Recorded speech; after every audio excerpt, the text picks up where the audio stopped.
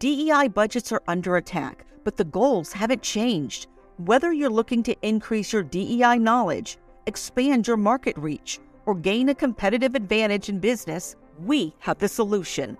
TDM Library is your single source for expert-curated DEI resources, strategies, and solutions, all designed to help you transform your workplace culture and be a more effective contributor. For $9.99 per month, you get access to our searchable subscription-based digital library. There, you'll find articles, practical how-to guidebooks, podcasts, award-winning microvideos, and more than 700 Q&As, designed to help DEI practitioners, thought leaders, and executives create a more inclusive workplace. Whether you prefer to listen, watch, or read, we have the resources for you. TDM Library goes beyond the basics to dive deep into topics such as inclusive language, the business case for DEI, talent acquisition, and C-suite engagement.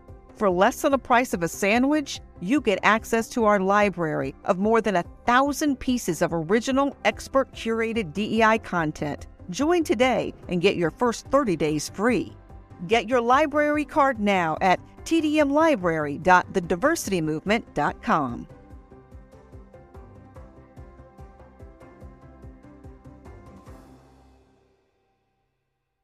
You can't stop me, nothing's gonna stand in my way. Nothing. I'm gonna fly higher. I'm gonna fly higher. Hey everyone, and welcome to the Donald Thompson Podcast. Today's guest is one of the most successful entrepreneurs in the Triangle. Joe Colopy is a Harvard grad, an early employee of Red Hat, and the founder of the software company Bronto, located on Durham's American Tobacco campus. In 2015, Joe sold the company to NetSuite for $200 million. But his ventures didn't end there. Now he's on the Triangle startup scene where he runs both Colopy Ventures and Jurassic Capital. Plus, he's created a tech startup newsletter called GretB, which you can have delivered to your inbox every Tuesday and Thursday.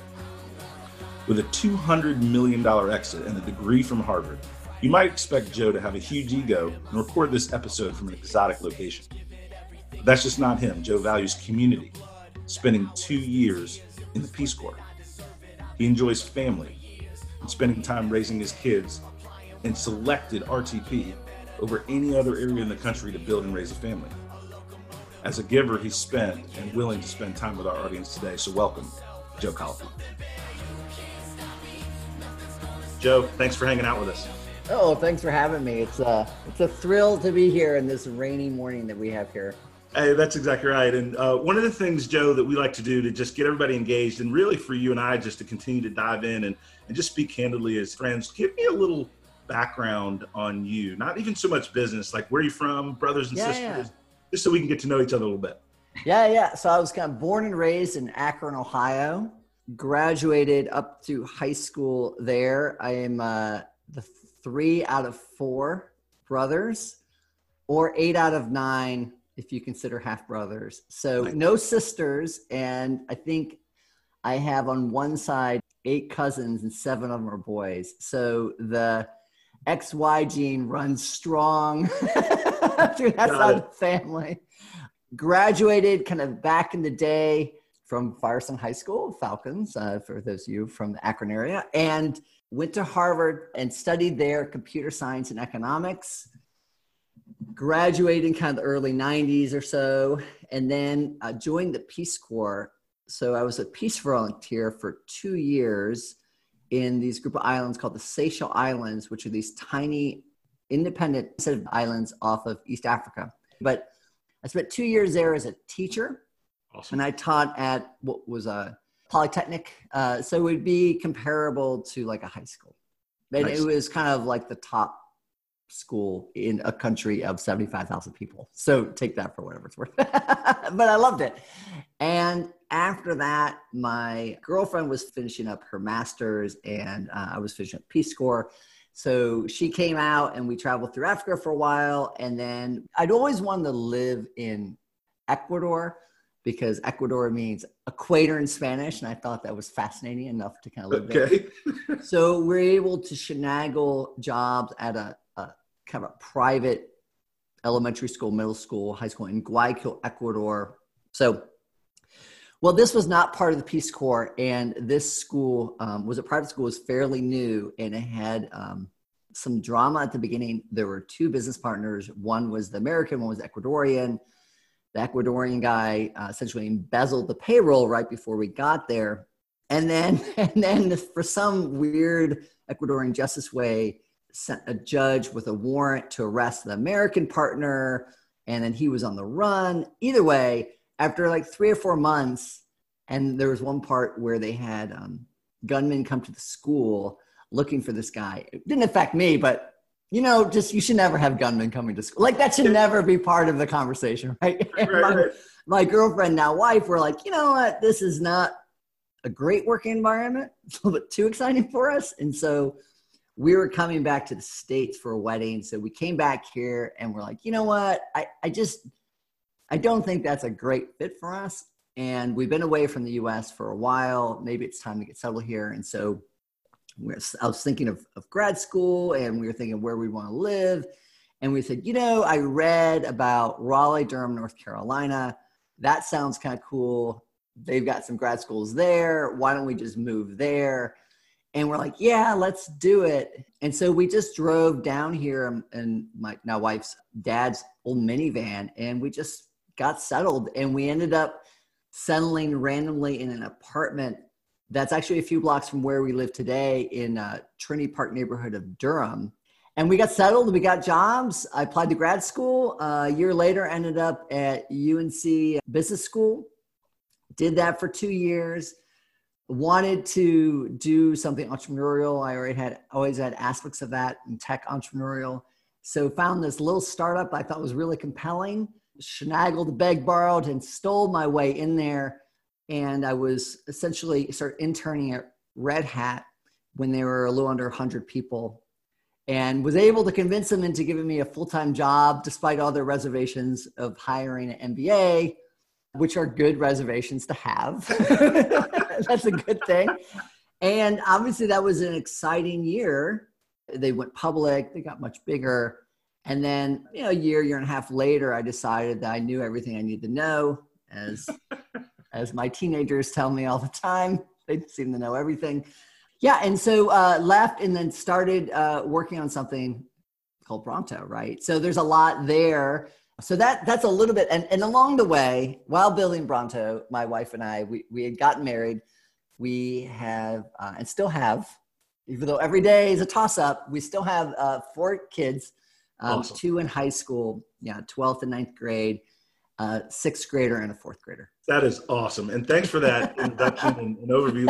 Because that's a long snapshot. No, but it's super interesting, right? From Peace Corps to successful entrepreneur. And usually people kind of stereotype, right? That if somebody's into social good, then they can also have the financial wherewithal to want financial gain and to live a life that's fiscally well off. And that I was talking actually to a group of Gen Z folks the other day, and it was very interesting. They actually made the point to me that they believe in fiscal prosperity. They just think you can do social good and be fiscally successful at the same time. Yeah. They don't have to be mutually exclusive. And so that was really interesting. And I love that, how it weaves into your story as well. Yeah, I definitely believe that. So 2 things. One, I heard the term the other day of Gen Z, because I have 4 of them, is they refer to them as Zoomers. So instead of boomers, Zoomers, like Zoom. I thought that was kind of funny.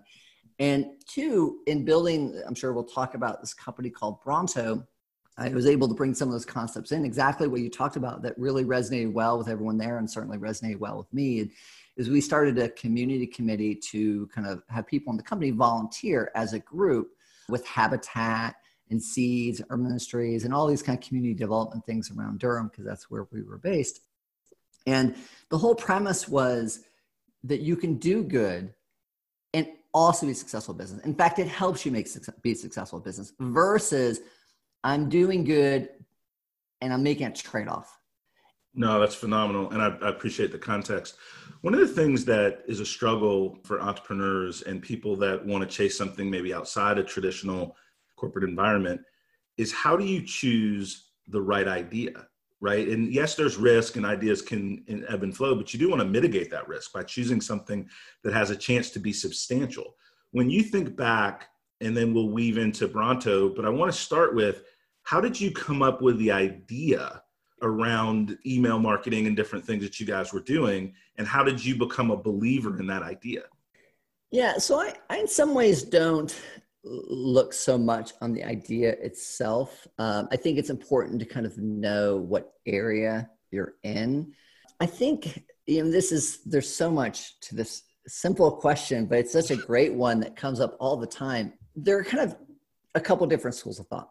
One that I don't believe and one I do believe, like all things.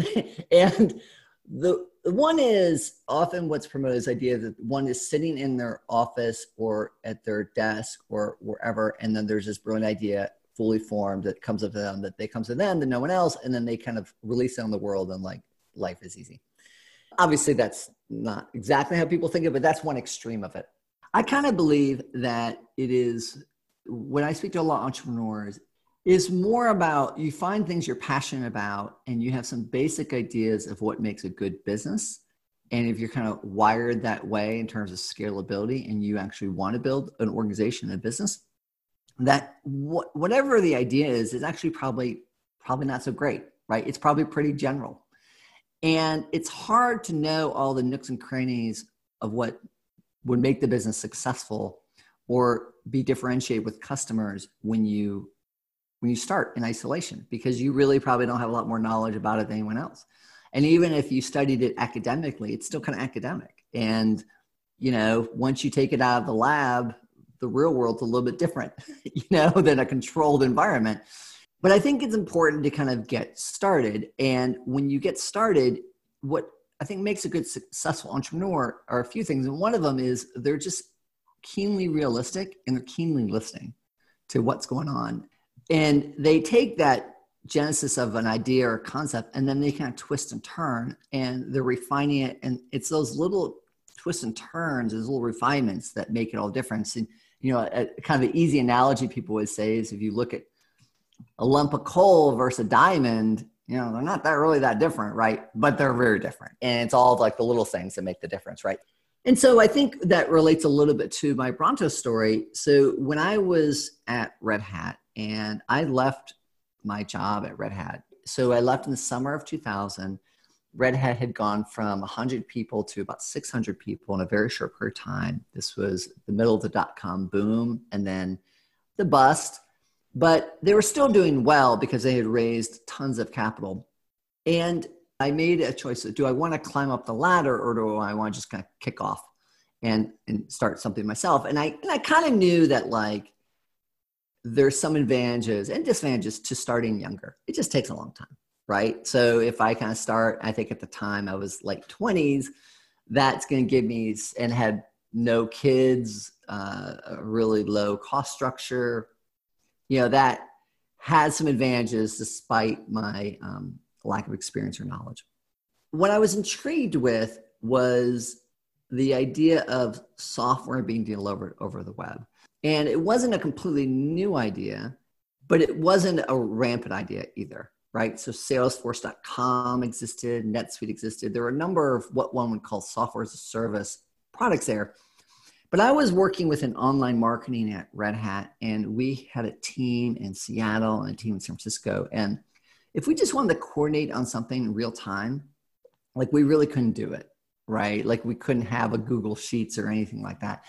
And so I felt that if I could have autonomy, and I could learn how to create a simple web application, that with time, if I had a very low cost structure and a very forgiving wife, which I did, still do, that eventually I would twist and turn and would come up with something good. That's kind of the confidence. Now, it was a horrible plan, right? Because it took absurdly long, So I would, in terms of having the perfect idea and then going off versus mine just jumping into the wilderness, I think I would err somewhere in between a little bit, because from that point that I left Red Hat, I didn't get another paycheck for 3 years.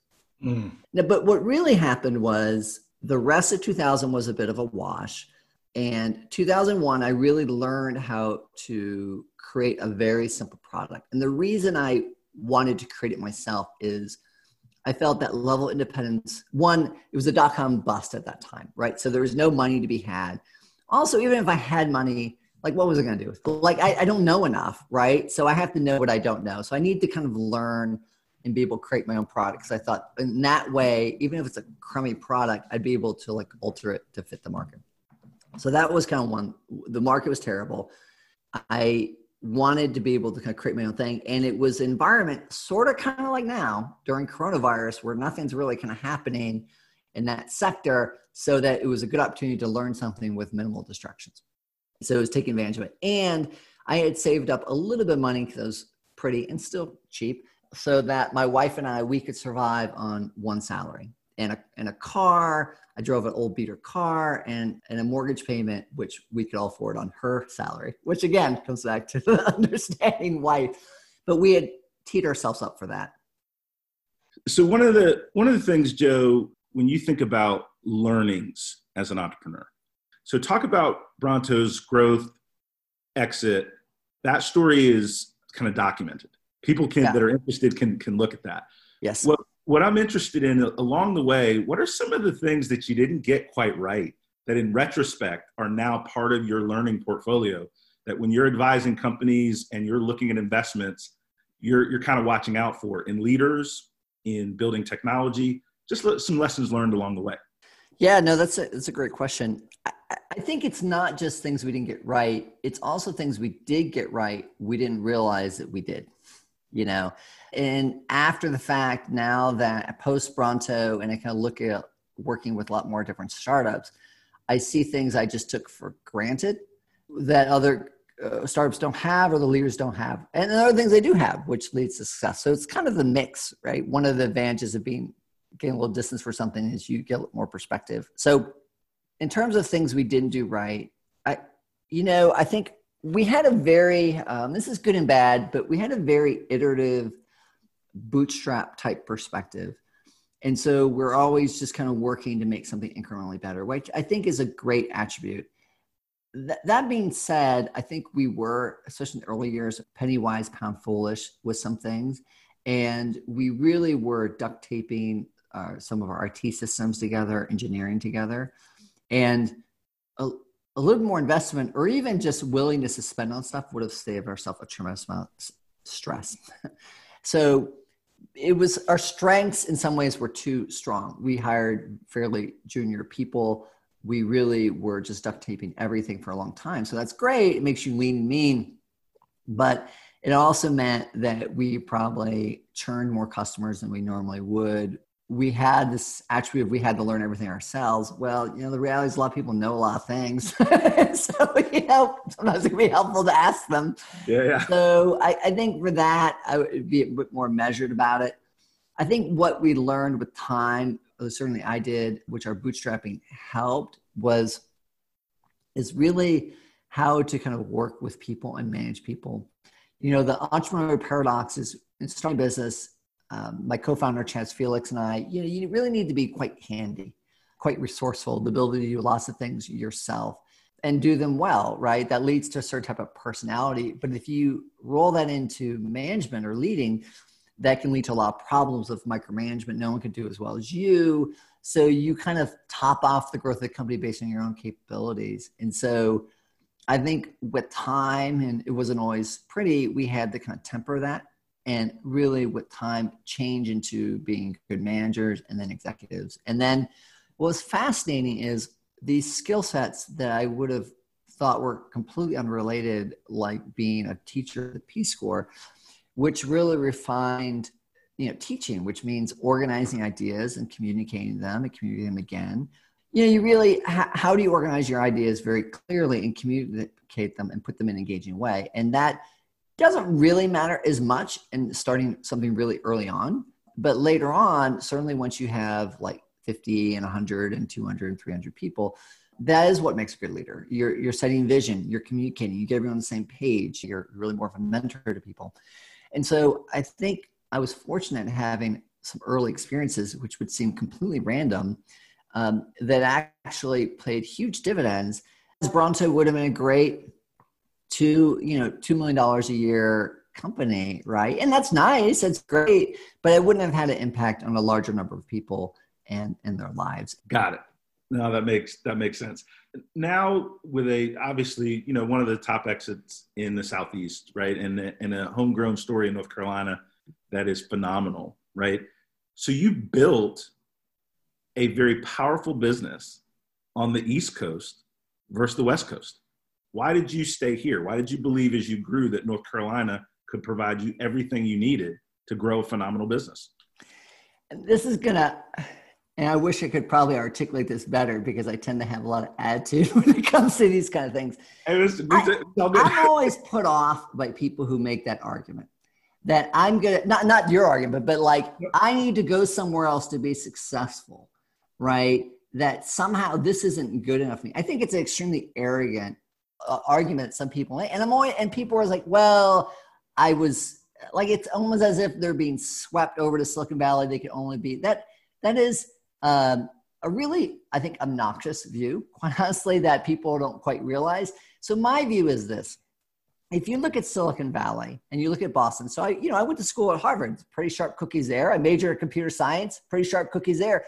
Where do you think these Silicon Valley people come from? They're coming from random ass places like Akron, Ohio, that's dark and gray 9 months of the year, spending their time programming computers in elementary school. That's what I did, right? I know what that story is. I am that story, right? So is it really a matter of me going to Silicon Valley, or is it more a matter of me going to wherever I want to go, right? And I'll be successful. So I don't buy that argument that people have. It's fine if they want to go live in Silicon Valley and you almost imply that you're lucky to have us. It's like, you know what, go. like I don't need it, right? Because I think for people that want to add long-term value for a community, they commit to the community, right? And I really like where we live. I like the Triangle. I like where we live in Durham. That was my goal, is to have a good life first, and the work kind of plugged into that. A powerful answer. And I think you mentioned, a couple of points, but one is just simply the confidence, right? You either believe you're going to make it or not. And that singular location decision doesn't confine your success. It just changes your journey, right? And exactly. That's your journey, right? How we would have evolved was very different. So now it's possible that if we would have raised venture capital, that we would have been more successful or less successful. But one of the advantages of starting the .com bust is, I think at the beginning of businesses, there's a lot of noise, and that noise can be good and bad. You really just need to stay focused on the customers and figuring out, building something that people want. And that requires keen listening. And if there's a lot of noise because people are saying, oh, you need to raise money or do this and that, then it hurts your ability to do that, right? Now, later on, that might be a different story. But so for what we were doing, we started off selling to small businesses. They didn't really care where we were. We just needed to deliver the service well. And so we did that. Later on, as we grew, much later on, as we focused much more on e-commerce and B2C, working with B2C brands, it became valuable for us as the customers got larger to set up a sales office in New York City, right? And in London, because those were more in the industry. But we did it pretty late. One thing I want you to expand on, because you said it twice in our dialogue, so I want to dig into it. You used the phrase keen listening. Yes. From a business context, like what does that mean to you? Yeah, so I once read a Seth Godin book, and I forget which one it was, and I'm probably but he had this word he refers to in one of his books called pranja, and that's a Sanskrit word. Now, it could be pronounced 100% differently than the way I read it, right? But either way, that's what I remembered. That's phonetic from my point of view. And the word basically was being keenly realistic and aware of your surroundings. And I think when growing a business, you have to be very honest. You want to be confident and have vision, but you also want to be very honest in terms of what the situation is. And I think when you listen to a customer, I think that's a challenge a lot of early stage businesses, particularly ones that are product driven. People often want to create a certain product, and you have to figure out, like, what is your vision for creating the product, but what does the customer actually want?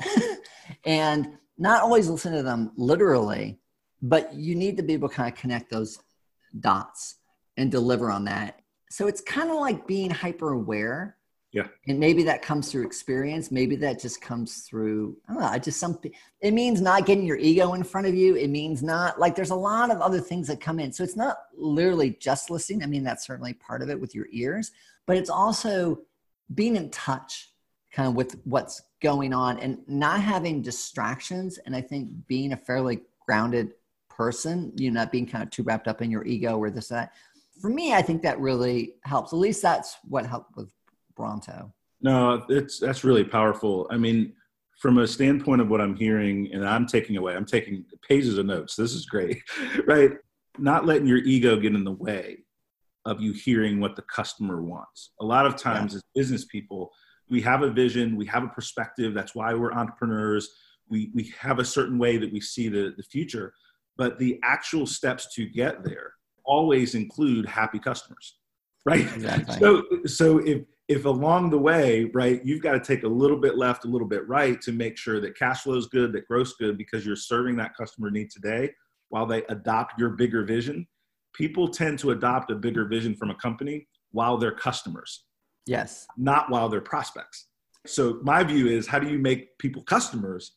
And then you can move to a bigger vision of your product, of your company, or different things, because now they're fans with you, right? They're along the journey with you. And so, yeah, I think that's a big part of it. At Bronto in particular, we are very employee centric too.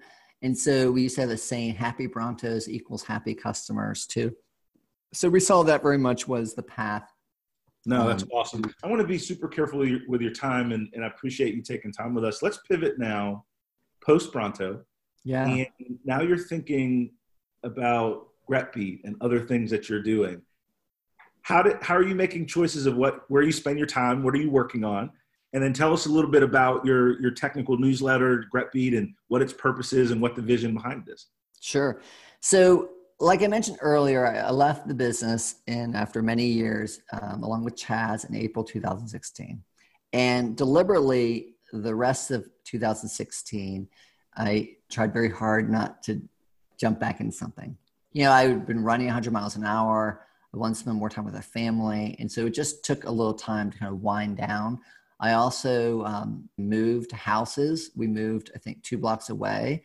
My kids were horrified. I told them that some people move whole zip codes, but they got over it, right? So in the same neighborhood that we landed in way back. It's all the same neighborhood. This is ridiculous. But at the beginning of 2017, I incorporated something called Colopy Ventures. So Colopy is my surname, and that really was just a vehicle to do something. And of those things that have kind of popped up in the last few years, there are a couple things which I refer to as initiatives that have kind of happened. One of them is something called GretBeat. So if you think of TechCrunch from Silicon Valley, I thought one of the gaps we had in this area was to tell the stories of entrepreneurs and startups. And instead of focus on just investment or just being an entrepreneur, maybe there's this indirect benefit that can help support the entrepreneurs in the Triangle region. It really is philanthropic, a way to kind of support the local community. So I'm apparently the godfather of GretBeat. That's my official title. Maybe that would be a publisher in other terms. The second thing is called Jurassic Capital. So there's a fellow I work with, Kevin Mosley, who used to work with me back in the day at Bronto. He comes out of the financial planning operations space of software companies. And so we're investing in growth software companies. So companies that are already doing over $1 million in revenue. What happens is a lot of software companies, they get to a few $1 million in revenue. And for various reasons, they just kind of top out and hang out there. And it's a really tough place for an entrepreneur because they have something of value, definitely. But for whatever reason, it's kind of like topped out.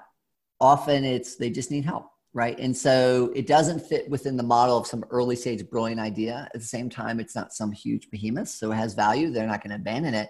But it's not so big where there's an exit or a next step that's obvious for them. So how do we take our knowledge from something like Bronto, where we took it from 0 to $50 million in revenue, and say, okay, well, let's help a business is doing $1, 2, 3, 4, $5 million in revenue, and let's help them be the next Bronto.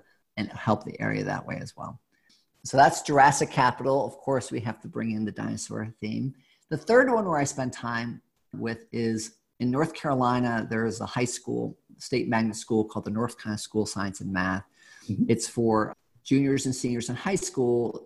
For most part, students from all over the state live there. And then they have a more rigorous science and math curriculum. It's actually part of the UNC system. So my daughter started going there, my oldest, even though it's in Durham and she only had to kind of move a mile away. It's a really good school. It's free, so it has meritocracy. It can bring people from lots of different backgrounds. And so when I looked at a lot of the successful startups in the Triangle, I noticed that back in the day, many of the co-founders or people leadership team, they had gone to this school, right? They're pretty sharp. They're willing to do something kind of different, independent. They were pretty scrappy. And so you fast forward about 15 years, and then they were part of the startup scene. So if I want to augment or amplify what we're doing here in the area, maybe a good way of doing that is inspiring these kids kind of early in their trajectory.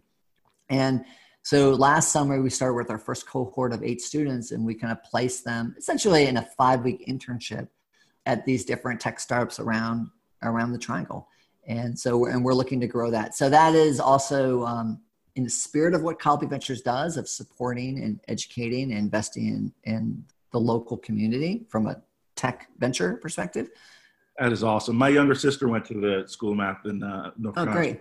Science. And so, yeah, I mean, it's a great, I mean, to your point, which I want to echo, right? You used the word, what did you say? Meritocracy. Meritocracy, right? It creates diversity because you just have to be skilled enough, smart enough to get in. Right? Yeah, it's not based on money. It's in fact, it's the other way. It's free, right? And so, and the kids get really, really close and tight. It's just, even just locally, you just look at, let's say Eric Trowan at Pendo. He went there. If you took Judd Bowman at SIFT, he did there. He spun his company out of there. And there are a lot more. Those are more prominent examples, but there's a lot more than that. And that's just in this area. Yeah, no, that's phenomenal. So last question, and then purposely, and I'm glad that we did, because what a nice break this hour has been from kind of the pandemic, COVID, all that stuff. And part of what we want to give our listeners is kind of refreshing perspective that, there's going to be light at the end of this tunnel, and how do we orient our mind to succeed in this new land that we're working on. But I'd be remiss if I didn't get your perspective on kind of what you're seeing relative to the economy, relative to startups and navigating this environment. So any thoughts as we end up with, or advice that you'd give entrepreneurs or people in general as we look to the future in this kind of arena of economic uncertainty? I look at it from 2 perspectives. So when I left Red Hat, I had it way back when, it was rolling to the dot-com bust. And it was really dark days, particularly in the tech sector. And I remember I started working on what would become Bronto, and I had a neighborhood friend, and I didn't know him terribly well. And he's like, "What are you doing?" And I explained this. I'm working from home. I'm kind of working on this. And it's always depressing when you're working at home. People think that, you have to just be very self-motivated, because you don't really have an easy answer in terms of where you're spending your time. You feel like a complete failure. But I was explaining this, and it was kind of internet tool, blah, blah, blah. And he told me, and this is, mind you, 2001. He's like, the internet, isn't that kind of over? And so if you think of the dot-com bust, from a regular person, that was over. But clearly, it was far from over. And I think it's very easy to think there's no future opportunities when everything's kind of dark. But that is actually when one's ability to kind of focus and listen without distraction, and there's a lot of heads down work that can be done that's not glamorous. It's really a great time to be kind of doing that. I think as it relates to what's going on now, I think each dot-com bust, the Great Recession, it affects everything, but then it affects certain sectors acutely. So dot-com bust was obviously the tech sector, particularly the investing tech sector. Great Recession, I think you're going to see a lot around the financial sector and around real estate in particular. And this one, obviously it's tough all over, but particularly the service industry, really, really hard hit certain sectors. So I don't have any great answers. I think we will kind of like muster through. I think it's people's ability to adapt. I'm definitely hopeful of the future. So I think being very resourceful, being cautious, but still pushing forward is kind of the name of the game during this time. And the people that do will be successful. I mean, the large tech companies of today were the ones that started before the .com. I mean, Amazon was in the mid 90s. They would Salesforce, all those, but they kept on pushing forward and they got stronger because there was something about them that meant they were good, their weather. So it's a toughness game, I think. Oh man. So as we wind down, and I appreciate your time, I want our audience to take away a lot, but the keen listening and getting your ego out of the way to really hear, and that situational awareness, right? Not just listening with your ear, but really taking in all the factors that are going to go towards making good decisions. And then the strength to push through, right? I think the last statement you made is ultimately, right, there's a toughness factor. And the companies that are succeeding today started, the Amazons of the world, like you described, right? They had to push through tough times where there were non-believers in what they were doing, where people told them they were crazy. And then the third thing, that as successful as you have become, and the giving that you're doing, that somebody told you in 2001, that internet thing isn't that over, right? That is good stuff. So Joe, thank you so much. I feel like I know you personally and better. I'm very appreciative. And in a sincere way, if there's anything that we can do to be a blessing back to you, please reach out and ask, right? If you're doing things with one of your companies or young people and you see that our skills and our perspective can be helpful, we definitely are willing to reciprocate for the time that you've given to us. Thanks so much. All right. Thank you. You can't stop me. Nothing's gonna stand in my way. Nothing. I'm gonna fly higher. I'm gonna fly higher. That was Joe Colopy. To keep up with him and the Triangle Startup community, be sure to sign up for GretBeat at www.gretbeat.com. And thanks everyone for listening. We'll begin your feed every week with new episodes from entrepreneurs who inspire you to do more. So be sure to subscribe to the show, and if you have a minute, give us a rating and a review as well. This podcast is edited and produced by Earfluence. If you're looking for more information on how full-service podcast production can amplify your voice, build your community, visit earfluence.com. Thank you for listening, and we'll see you soon on the Donald Thompson Podcast. About to hit the stage, give it everything I have. The sweat, the blood, the hours, the tears, it was worth it.